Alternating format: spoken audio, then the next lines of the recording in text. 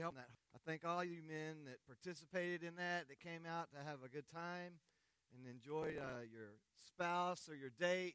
And thank Art and his wife, Lisa, who did the vast majority of the planning and preparation on that, and they did a lot of work. And she cooked almost all the food that we enjoyed that night. And so if you see them around, if you don't know them, Art and Lisa Martinez, he goes to PM Base Camp and helps serve there. Anyway, they did a great job, so I appreciate them. I appreciate all of you that showed up, helped us set up, helped us tear down, and helped us run that event. It was a lot of fun, and I think a lot of couples found that encouraging. So I've been blessed, and I appreciate that because people come up to me and say, hey, thanks for doing that, and all I really did was just enjoy a good time too. So thank you for that. This morning, first thing I kind of need to do is apologize for my appearance. I kind of got the Kamiana look going on this morning. I realized that. And so I was stationed in Hawaii, got married in Hawaii with my wife 23 years ago. We spent 5 years there. You guys that know me know I have quite a collection of this. But I don't try to burden you with that too frequently. This morning, and I probably had this thing for 23 years too. This morning I get to go have breakfast with Dave Pennington and say goodbye to him. Those that know him, one of our former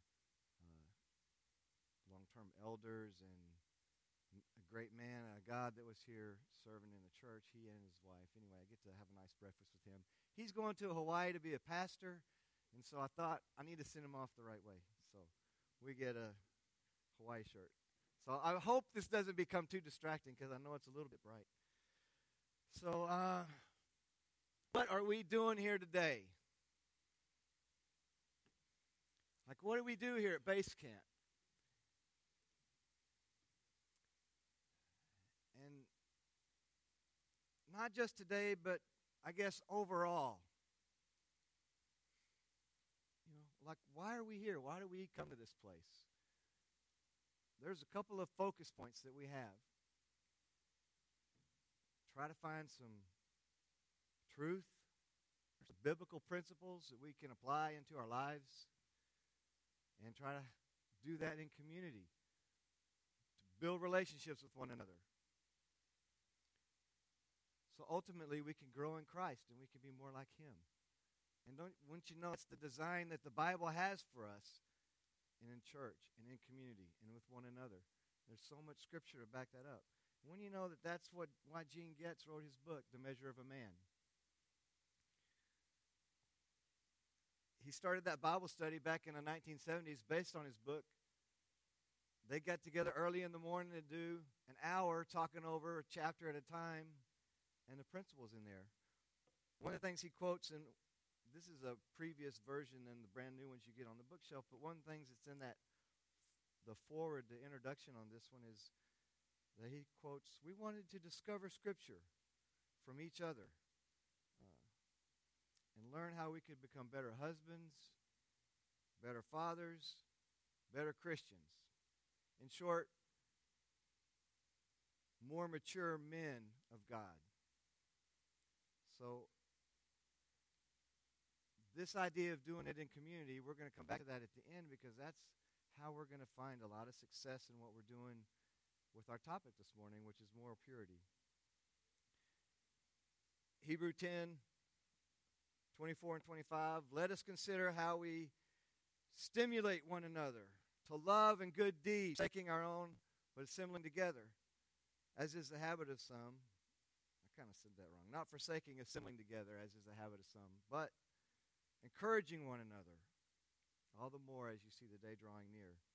We all know Proverbs 27:17, iron sharpens iron. So we're here to do that together, walk through this. You know, I'm actually, I loved what last week Richard, he talked about building a good reputation.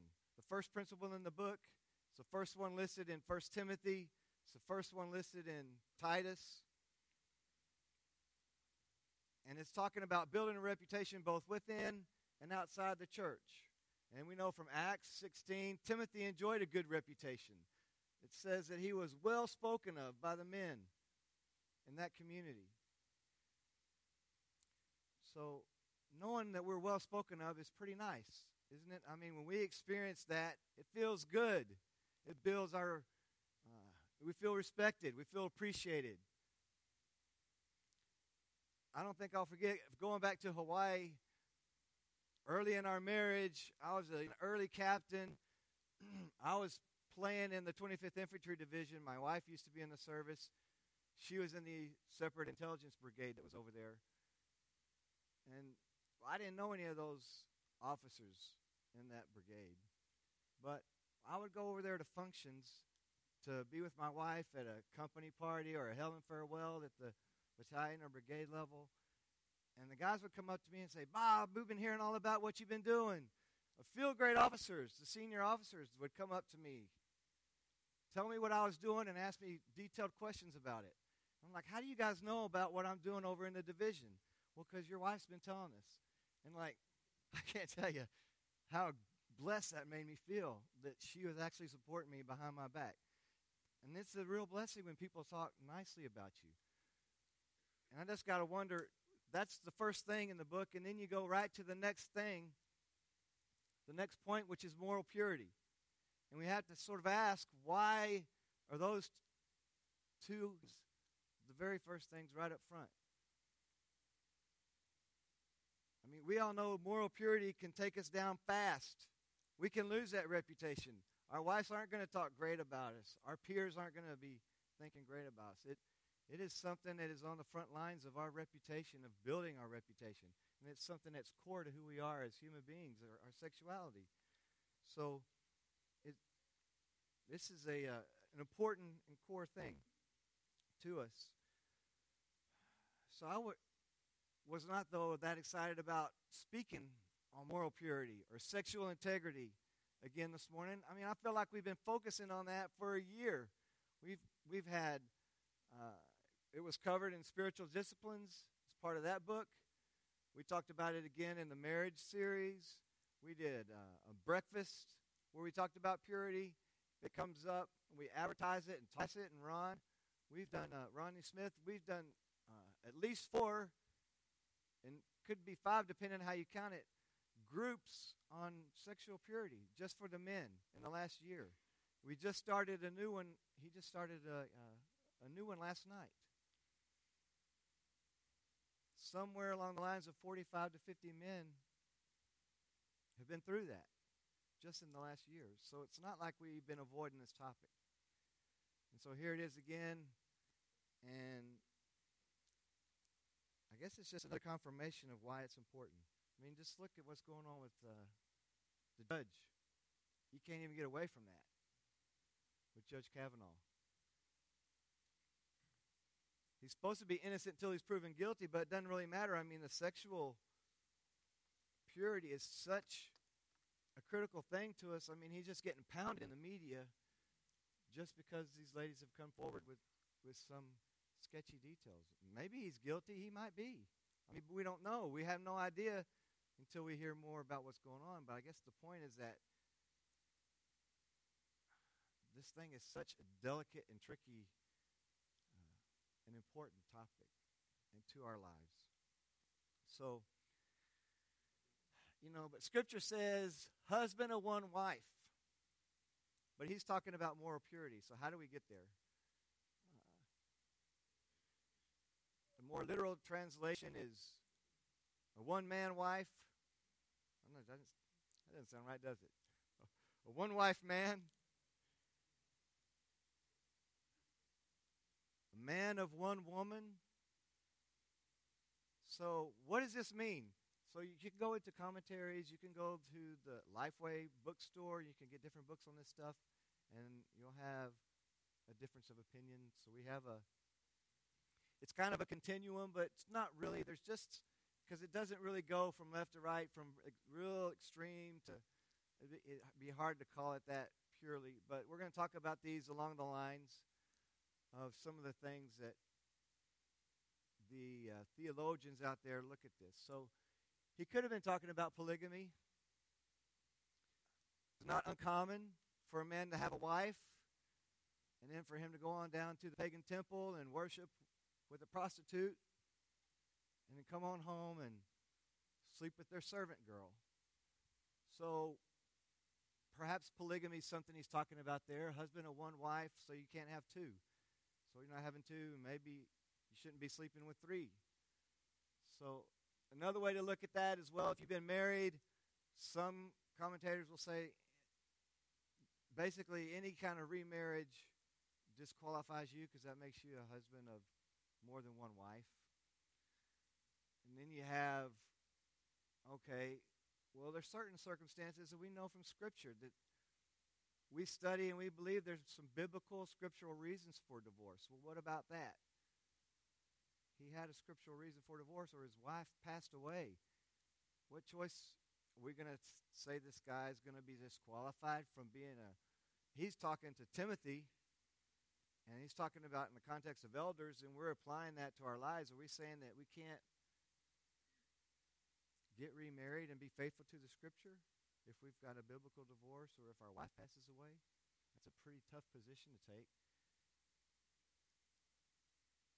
So maybe he's talking about, well, you need to be this. If you're divorced, maybe you have a biblical divorce and you're still free to serve in the church and you're still within scriptural principles, just as long as you don't get remarried. And that's a position that some people take. Maybe the husband of one wife is just being a faithful husband to one wife in the very most literal sense. Or if you go to the Catholic Church and you want to be a priest, husband of one wife is a husband of no wife. And some hold to that. And then sexual integrity, I guess you could put never getting married up there as another option. But when we look at the whole of the Scripture, of having a good reputation and the things that are in that list, it seems like he's really talking more about moral purity than some of those other things. As long as that we are following Scripture in our life, it's about our relationship with him and living faithfully as we understand the Scripture. But then we have challenges, don't we? Because sexuality is permeated throughout our culture. It's everywhere. It's all over the place. We can't avoid it. And it's powerful. It affects us. It starts affecting our thinking. We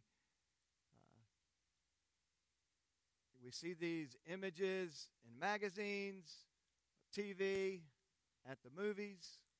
I mean, we don't have to, on the internet, we don't have to pull up the really bad stuff to get these sexualized images in our mind, to get these thoughts going. It doesn't take that much for us as men. That's the way God wired us. And yet, the culture, sex is a beautiful, wonderful thing. No wonder it's glorified so much. Even among the non-Christians, even in our culture. Because it's when you do it inside of marriage, it's so holy and beautiful and elevated and uplifting and unifying and holy. And it feels good and it's fun. It's a wonderful blessing. So we got that, right. So we can rejoice in that. So what does the world do? They just take that, and Satan takes it, turns it around, and twists it just enough that it's enticing to men, because that's how God wired us, to be attracted to our wives. And he twists it. But then when you sit back and think about it, now why would some college guy, a 20-year-old, he's off at college for the first time, he's on his own, he's got a little bit of money, he's going to parties, he's having fun, all these girls are around half-dressed. Why would we expect him to be restrained unless he had a biblical or scriptural reason to do so? Why should we be so surprised that we see a lot of this in our culture? And yet we are held to a higher standard. Look what Matthew says. We all know this scripture.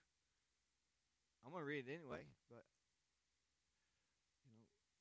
you have heard it said, you shall not commit adultery. But I say to you that everyone who looks at a woman with lust in her eyes, in his eyes, has already committed adultery with her in his heart.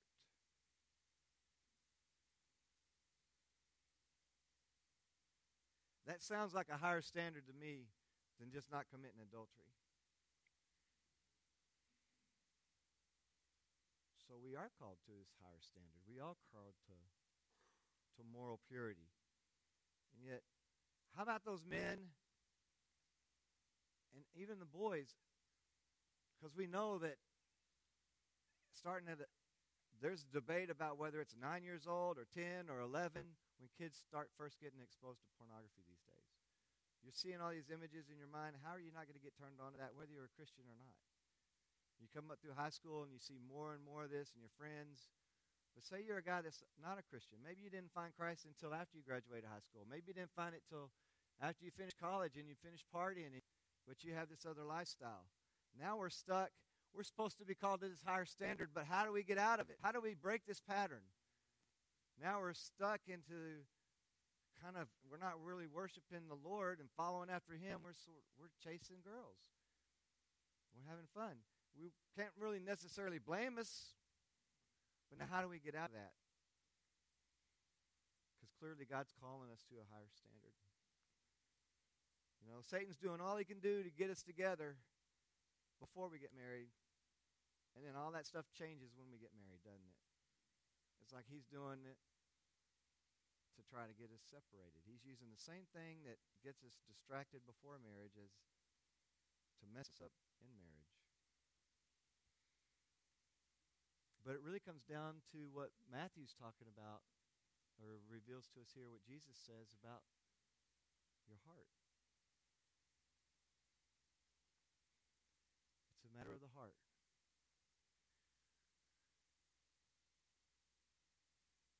You know, God wants our hearts. He knows we're going to be tempted, and that's not the same as sin. But the longer you entertain that temptation, how quickly can it become sin? We had to find out ways to not let that drag us down when it happens. There's 3-second rule. Can help you know. It's like, well, I see some beautiful woman. Okay, but I got to count in my mind. I got to come up with some kind of tool to help me not follow her all the way down the street, or all the way across the room. You know, eyes up, shoulders up. Something like that. I got to have something that helps me to train myself not to look down and start dwelling on the wrong things, because they're all made in the image of God, just like you and I.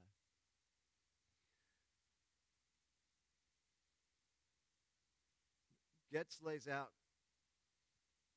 some very practical steps to help us with this.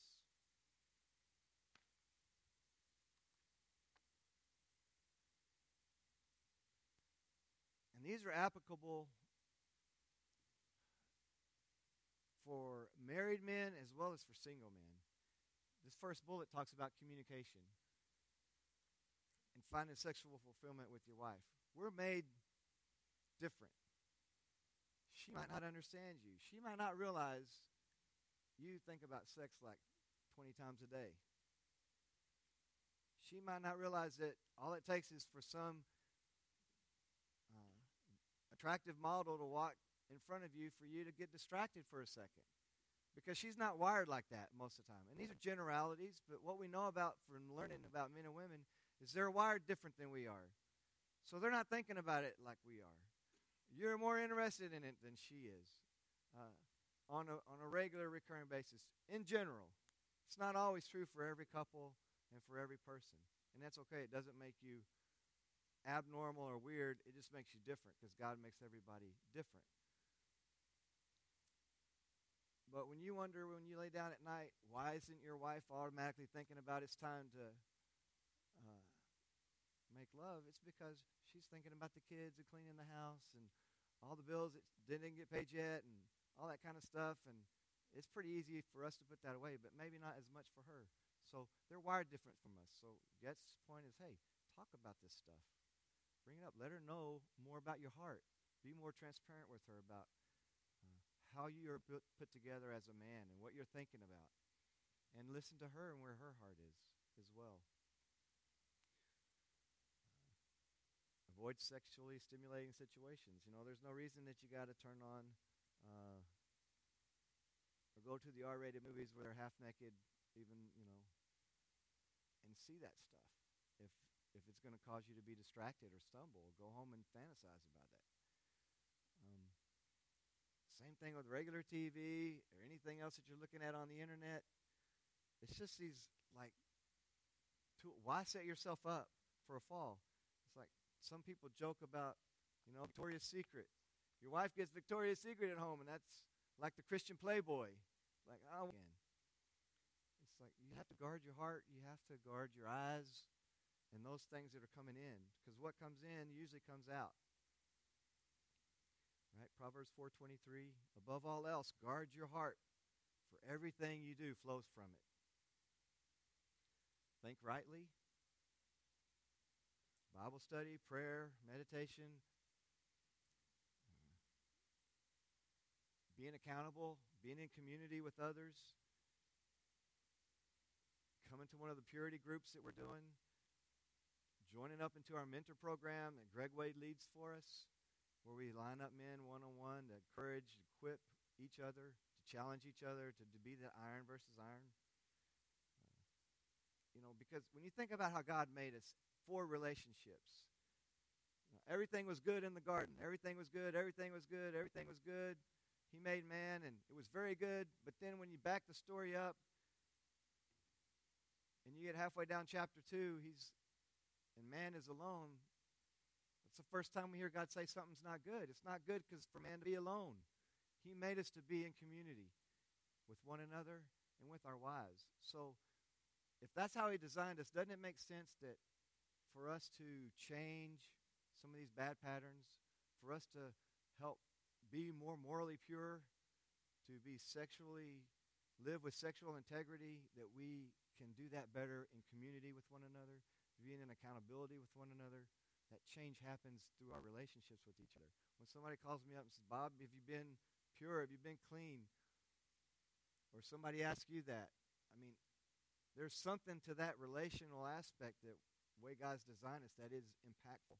And that's why we have these kind of programs. That's why they do the Conquer series, and these things are designed, because they know the change happens together in a community.